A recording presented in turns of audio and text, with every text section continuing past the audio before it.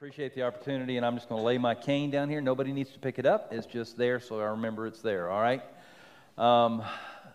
It is a pleasure to be here in Stanton, Virginia. I lived in Lynchburg for about 5 years, so not terribly far from here. And I went to Liberty University. It was Liberty Baptist College back in those days, and we didn't have buildings. We had red clay. That's all we had. And we wore galoshes everywhere and all those things that you see at Liberty now. That is not the school I went to. I had wonderful teachers, but terrible facilities. And we met literally all over the city of Lynchburg, everywhere from the high school to they did have some classes on campus, plus everything else. So I know about Virginia red mud. I know about the Virginia accents. I know all those things. Anyway, it's a pleasure to be back and to be back in Virginia with you. And we're just excited about what God's doing here at Calvary Baptist Church. Stuart talked a little bit about, my age, and they call me, I'm the elder pastor, although I'm not the lead pastor, on staff at our church, so they call me Pastor Pops. So if you want to call me Pastor Pops, I'm okay with that. The sad thing is when the senior ministry starts calling me Pastor Pops. That's when I get upset. Anyway, but me being bald, the whole issue is I've been bald just about my whole life. Some 20s on, and Stuart's always had all his hair, so I've always ascribed to the philosophy that God made some heads perfect and the others He covered with hair. So, all right, well, if you will turn your Bibles to 2 Corinthians chapter 12. 2 Corinthians chapter 12, I'm reading out of the Christian Standard Bible. I know y'all use a different translation, but that's a good translation also, and I enjoy using it. 2 Corinthians 12, and if you will stand with me for the reading of God's Word. As soon as you find it. I know a man in Christ who was caught up into the third heaven, beginning in verse 2. 14 years ago, whether he was in the body or in the body or out of the body, I don't know. God knows. I know that this man, whether in the body or out of the body, I don't know, God knows, was caught up into paradise and heard inexpressible words which a human being is not allowed to speak. I will boast about this person, but not about myself, except of my weaknesses. For if I want to boast, I wouldn't be a fool, because I would be telling the truth. But I'll spare you so that no one can credit me with something beyond what he sees in me or hears from me, especially because of the extraordinary revelations. Therefore, so that I would not exalt myself, a thorn in the flesh was given to me, a messenger of Satan to torment me, so that I would not exalt myself. And concerning this, it would leave me. But he said to me, my grace is sufficient for you, for my power is perfected in weakness. Therefore, I will most gladly boast all the more about my weaknesses, so that Christ's power may reside in me. So, I take pleasure in weaknesses, insults, hardships, persecutions, and in difficulties for the sake of Christ. For when I am weak, then I am strong. Would you pray? Heavenly Father, I pray that you would take your word today, and Lord, with the testimony of what you have done in my life and the lives of many others, we are grateful that you truly are a God of grace that uses us in our weakness. In Jesus' name we pray. Speak to us. Amen.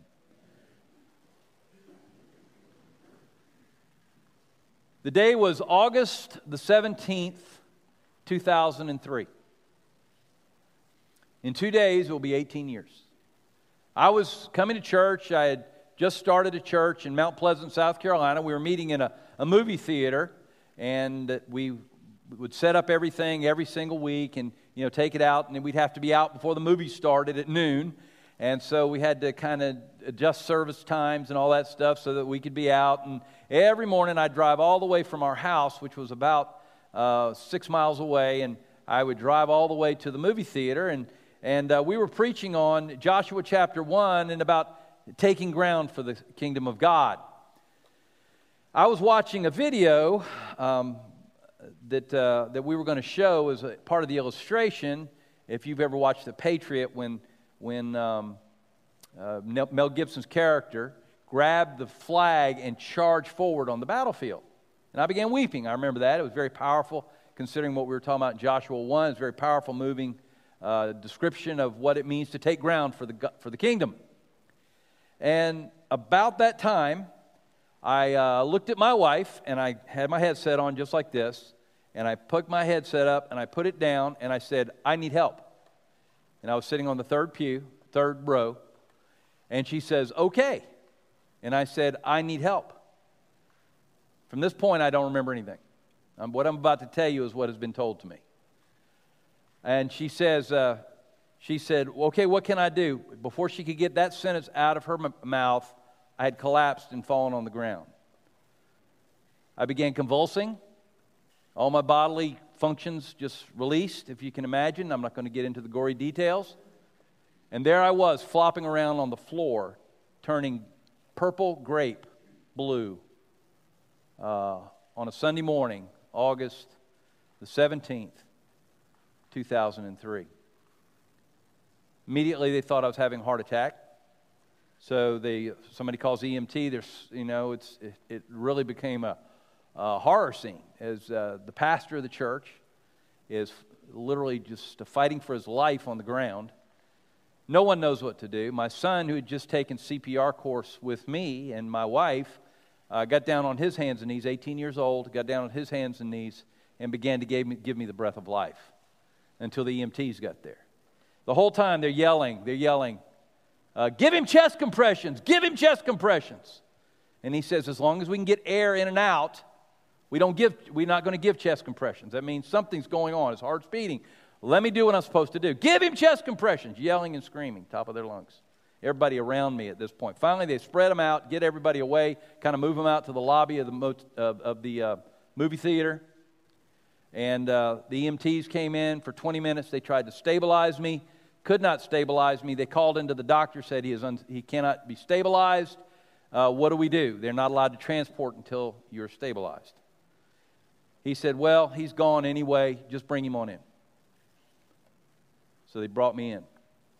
Again, remember, I'm purple from here up, just absolutely purple. No shirt on, laying in church. And, of course, a lot of praying and screaming and carrying on going on. This is a Baptist church, so, I mean, it was quite emotional. They bring me to the hospital, and immediate looking at me, they said, oh, he's had a brain aneurysm. He probably does drugs, doesn't he? They're speaking about me, who has never even smoked a cigarette in my life, or done one drug in my entire life, or even took a sip of alcohol ever in my entire life. And they're accusing me, and my wife is trying to explain to them that I have never, ever, ever taken drugs. You know what their answer was, of course? That you know of. Because that's what's going on. He's having a brain aneurysm because he's a drug addict. We've seen this plenty of times. So my wife continued to argue. And as you know, time is brain cells. In the meantime, they had grabbed me and they had placed me in a vat of water upside down with a mask on. And I was erratically breathing, and they put me down and got my body down to about 82 degrees. And they were all just doing it as a big experiment because I was gone anyway. That was the word. I was gone. My children, of course, at that point I had an 18-year-old, a 15-year-old, an 11-year-old, and a 7-year-old. And they're just don't know what's going on. My 15-year-old had gone to the restroom and heard the nurses speaking right outside his restroom door, not knowing that what was going on with me. And and he heard these words: "He's gone. He's not going to make it." He didn't know what to do with that. He couldn't even tell anybody for months after that he had heard that. He thought I was gone. Everybody had said that. Finally, Dr. Blue, one of the head emergency room doctor, said to my wife, "I have an idea." And he grabs my gurney and he whisks it down the hallway. I get put in a CAT scan machine, and the CAT scan machine starts going up my body. As y'all know how it works, it cuts you into visible slices so they can look and see what. And they got to this point, and there was this huge pool of blood inside my body cavity. A pool. It was just sitting there. But it wasn't moving. It wasn't bleeding out. It was just there. He said, this man has had some type of an aortic dissection. He got up higher and realized my ascending aorta had dissected, which literally means that it had cut in half. And so the blood, there's 3 parts to your aorta. Your aorta is as big as your little finger, so everybody knows how big your aorta is. That's how big it is. And so that part, it's split wide open, and it's made out of saran wrap, chicken skin, and saran wrap. He said, that's the best way to describe it. He said, and he told my wife, he said, the saran wrap is ripped, the chicken skin is ripped, and the only thing holding the blood in is the saran wrap on the outside. Only thing. All of a sudden, my wife went back and began to think, my son would not give me chest compressions. If he had given me 1 chest compression, I would have bled out instantaneously. Instantaneously. That's how delicate that was.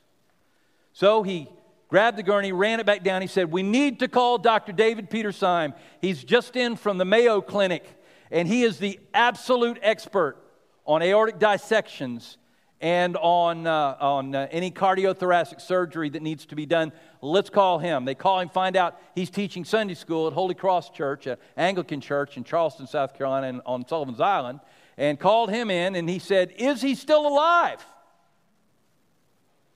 And they said, well, his heart is beating. We don't know about the rest.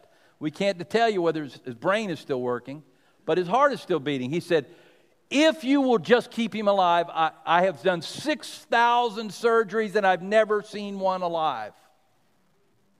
Just keep him alive. So they did. They kept me in the water and kept the heart beating.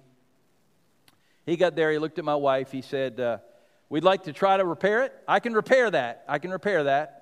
But you do understand there's nothing left of him. He's not had oxygen. It's been way over an hour. It's impossible for him to be anything but a vegetable the rest of his life. We know for sure he's blind. The part of the brain that was affected has blinded him. He will not be able to speak at all. He will never walk. He'll be a quadriplegic the rest of his life. You'll get him in and out of the bed if you are able to with a hydraulic lift. He went through the whole process. He said, but I would like to try and repair this for the simple sake of something we could do in the future for someone else if we caught it early enough. Would you allow me to do that?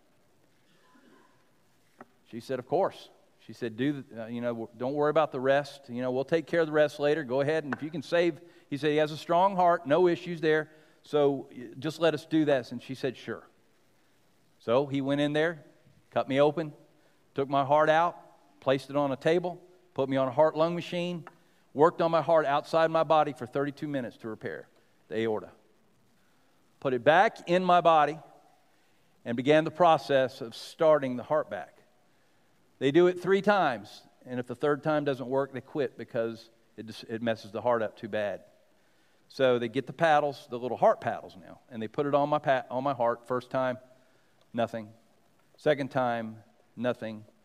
He says, okay, guys, this is it.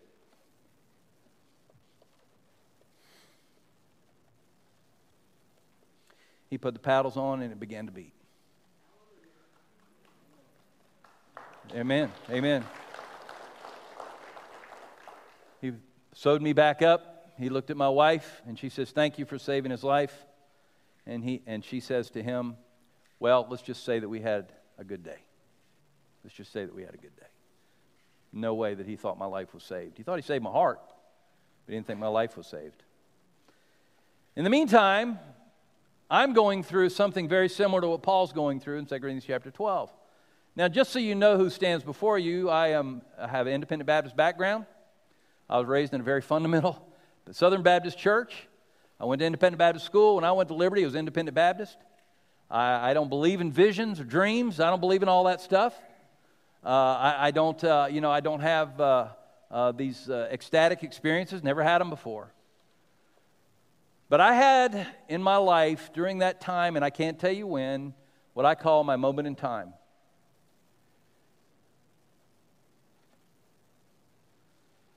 when I was in the presence of Christ in a way that I cannot explain to you.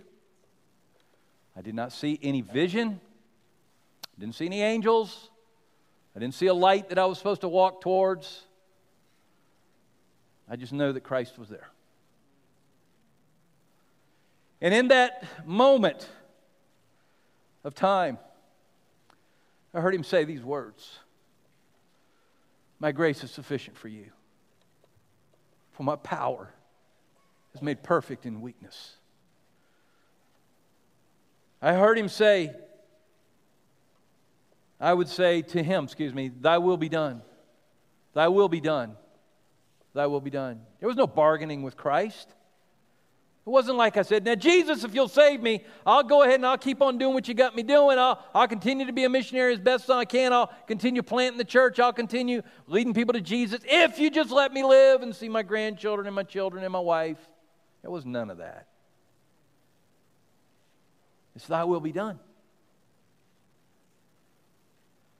But in the midst of that, there was also this incredible ecstasy. There was this joy unspeakable, as the Bible talks about, and full of glory. There was a peace that passed all understanding that I can ever explain to you. Because I was in the presence of Jesus.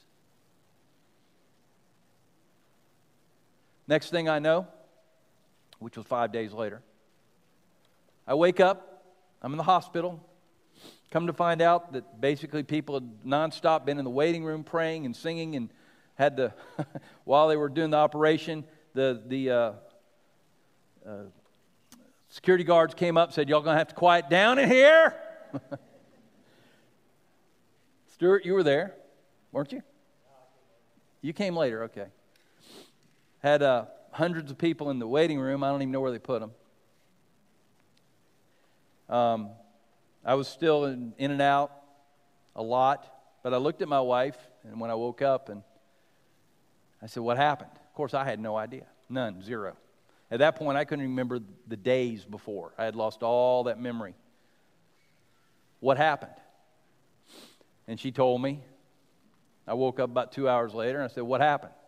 She told me. Woke up the next morning, "What happened?" She told me. Notice I'm speaking. They had tried 3 times to get me off the vent because they were afraid that I was going to have to live on a vent the rest of my life, unable to breathe on my own. Third time they did get it out, and I began speaking. And when I was awake, it was nonstop speaking. And the doctor looked at it and said, "Well, I was wrong about that one." Nonstop. For 72 hours, as long as I was awake, I was speaking. My poor wife had to sit there for 72 hours of Trey Rhodes speaking. Now, I am a long-winded preacher anyway, so she was kind of used to it. But I'm telling you, that 72 hours got a little tight. She said, "Dear God, let the man sleep. Please let the man sleep." Of course, I didn't have my contacts in, so I couldn't see. And ever since then, I've not been able to wear contacts. I wore glasses just for the simple reason of it's much simpler with the issues I deal with. But anyway, so I wasn't blind. She explained it to me. Finally, I began to understand what had happened. And so I'm thinking I'm just going to get out of the bed and walk out and go start preaching again. I had no idea that I was quadriplegic. Couldn't move from my neck down. I remember them. I said, "Just let me sit up. Just let me sit up. Just let me sit up." I thought I was laying down because, I was laying down. I was in the hospital. I didn't know I was laying down because I couldn't do anything else. And they sat me up in the bed. And, put the thing up, and there I go, slumped right down. I said, "What in the world?" I said, "Sit me back up. What's going on here?" Sat me up, whoomp, fell again. Could not hold my body at all. At all. Couldn't move my hands. Couldn't move my feet. Couldn't feel my hands or my toes. Couldn't feel anything below my neck. Nothing. And Kelly says, "Well, is he going to get any of that back?" He said, "Well, anything's possible. Anything's possible. But maybe he'll get some use in one of his hands, we think. But that's probably it. Probably it. Probably we sense something in his right hand, but that's about it." So over the time, they would come in, and every morning I remember him flipping my toe. And he'd flip my toe, and he'd say, "You feel that?" And I'd say, "No, don't feel it." "Feel that?" "No." He did this for, months. I'm in the hospital for months. And he's flipping my toe every day. My physical therapist, doctor. flipping my toe. 10 days before they were ready to release me, or actually it was a week before they were ready to release me, go home, basically in a hydraulic lift, with those wheelchairs, unable to walk, only move one hand. He flipped my toe, and I said, I felt that. He said, wiggle your toe, and I wiggled it. The place went into pandemonium. I mean, the nurses started descending on this place, and the doctors were called in, and everybody came in, and they were amazed that I could wiggle my toe. They said, if he can wiggle his toe, he can walk. 12 days later, I walked out of the hospital with a walker, but I walked out of the hospital, moving both hands, both feet, still very limited in what I could do. But I walked, and I told them the whole time I was going to walk out of the hospital. They didn't believe me. We said, we're not going to use that 4-letter word right now. That's what they used to say. And I look back now, and I see all that I went through and all that I struggled with and all that I dealt with, and it was a lot of difficulties that I'm not going to get into, things that happen all over your body. To this day, I struggle with. I'm not done. I feel like I'm Jacob, who wrestled with God, and the Lord touched his hip, and he would walk with a limp, so he'd be reminded. And I'm okay with the limp and being able to be reminded of what God did for me. I'm okay with that. It's a blessing to know that I went through what I went through. And before you say that what you went through was probably synapses firing, that was probably what it is, just synapses firing, stuff you knew from time gone by. My neuropsychologist, doctor, was trying to get my brain working. They would put things in front of me and they would say, okay, there's a green shirt, a red shirt, a blue shirt, and a white shirt. And I would look at it, and then they would close the book and they would say, okay, what color shirt did they have? And I would go, I don't remember. Maybe blue? Maybe was one of them blue? He said, yes, one of them was blue. What were the rest? And I just didn't know. Anyway, he did all that stuff for me. He did it for months in the hospital. And an avowed atheist. And I told him my story over and over and over again, shared the gospel with him over and over and over again. And finally, when I was ready to leave and I had started to get some of my memories back and I had started to get some of my mind back and other things, he looked at me and says, Trey, I want you to know that pretty much exactly what was said in the book of Acts by one of the kings that Paul was witnessing to. He said, you've almost persuaded me. You've almost persuaded me. He said, I can tell you because something going on inside of you is much more profound than synapses firing or memories that are being regained. Because you had this from the first moment you woke up. So there's something much more profound that I do not understand, nor I think we will never understand, that you went through. I'm not ready to call it God, but it's certainly something above what we understand as humans. I stand before you today to tell you two things. Number one, you don't know. I know we say this as preachers, but you don't know if you're going to make it home today. As far as I knew, I was preaching that morning. As far as I knew, I drove my own car there. I had two of my kids with me.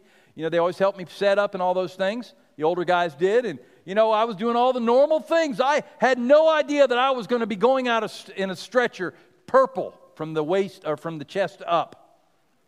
No idea. Here's my point. Be ready. Be ready. Everything, if I had died on that table that morning, everything that I had done for Christ, I didn't have time to say, bring my children in so I can apologize to them for being a jerk for the last 10 years. Bring my wife in because, I treated her like dirt. Folks, it doesn't work that way. You don't get those opportunities. Thank God I had lived a life where my children would say, there lies a godly man if I had died. Thank God by His grace, which is sufficient, I had lived as a godly husband to my wife. Because I had no moment afterwards to say, if I had died, I would have had no time. I would have had no time to get my life right with God. I would have had no time to deal with any issues that I had left undone at the church, or that person that I wanted to witness to. I wouldn't have had that opportunity to witness to them. You don't know. Jesus wasn't kidding when He said, be ready, for in such an hour as you think not, the Son of Man comes. Whether He comes there or we go see Him, it doesn't really matter, does it? We don't know. Every moment is precious. But I want to leave you with the second thing, and that is this. We hear Paul talking about all these things and the thorn in the flesh and the messenger of Satan and the torment that he was going through. And the whole reason was so that he wouldn't exalt himself. And I know people say to me and have said to me, well, you're a pastor, you're a missionary, you're a church planter, you were doing everything right. You had a godly family, a godly wife, godly children, giving their lives to Christ. You're in the middle of a church plant. All these things were going well, and God was using you in a great way. What kind of a God do you serve that would take you out like that? And you know what? I never felt that way, ever. I never blamed God. I never thought God was wrong. I never said, why would he, I'm such a perfect human. By the way, I don't know if you remember that little verse, but there's a little verse in the Bible that goes like this: all have sinned and come short of the glory of God, except for one single word, and that is this word. But He said to me, verse 9, my grace is sufficient for you. It is all grace. All grace. You are who you are because of who God has made you. None of us deserve anything but hell. None of us deserve anything but hell. What shocks me is when they would say, why you? I'd say, why not me? Who am I? Why would I be above anybody else? It's all because of God's grace. All because of grace. And I stand before you today because when He brings His grace, He brings the power in weakness. For my power is perfected in your weakness. And when we are weak, it is then that His grace is strongest in us. So as you struggle today, and I know there are many of you struggling today, maybe with sickness, or maybe with a family issue, or maybe with a child, maybe with your finances, maybe just spiritually you're struggling. I want you to know it's then that His grace can be strongest. What we have to do and what I have to do every day is open my arms to say to the Lord Jesus Christ, Lord, I receive your grace today. You see, because God's grace is not just God's righteousness at Christ's expense, as Pastor Stewart taught us a long time ago. It's God's righteousness at Christ enabling. It is living for Christ every day, regardless of your circumstances, regardless of how difficult it is, regardless of what's going on, regardless of how people treat you. It is living for Christ and living in His grace every day and demonstrating grace to those around you. That's what it's about.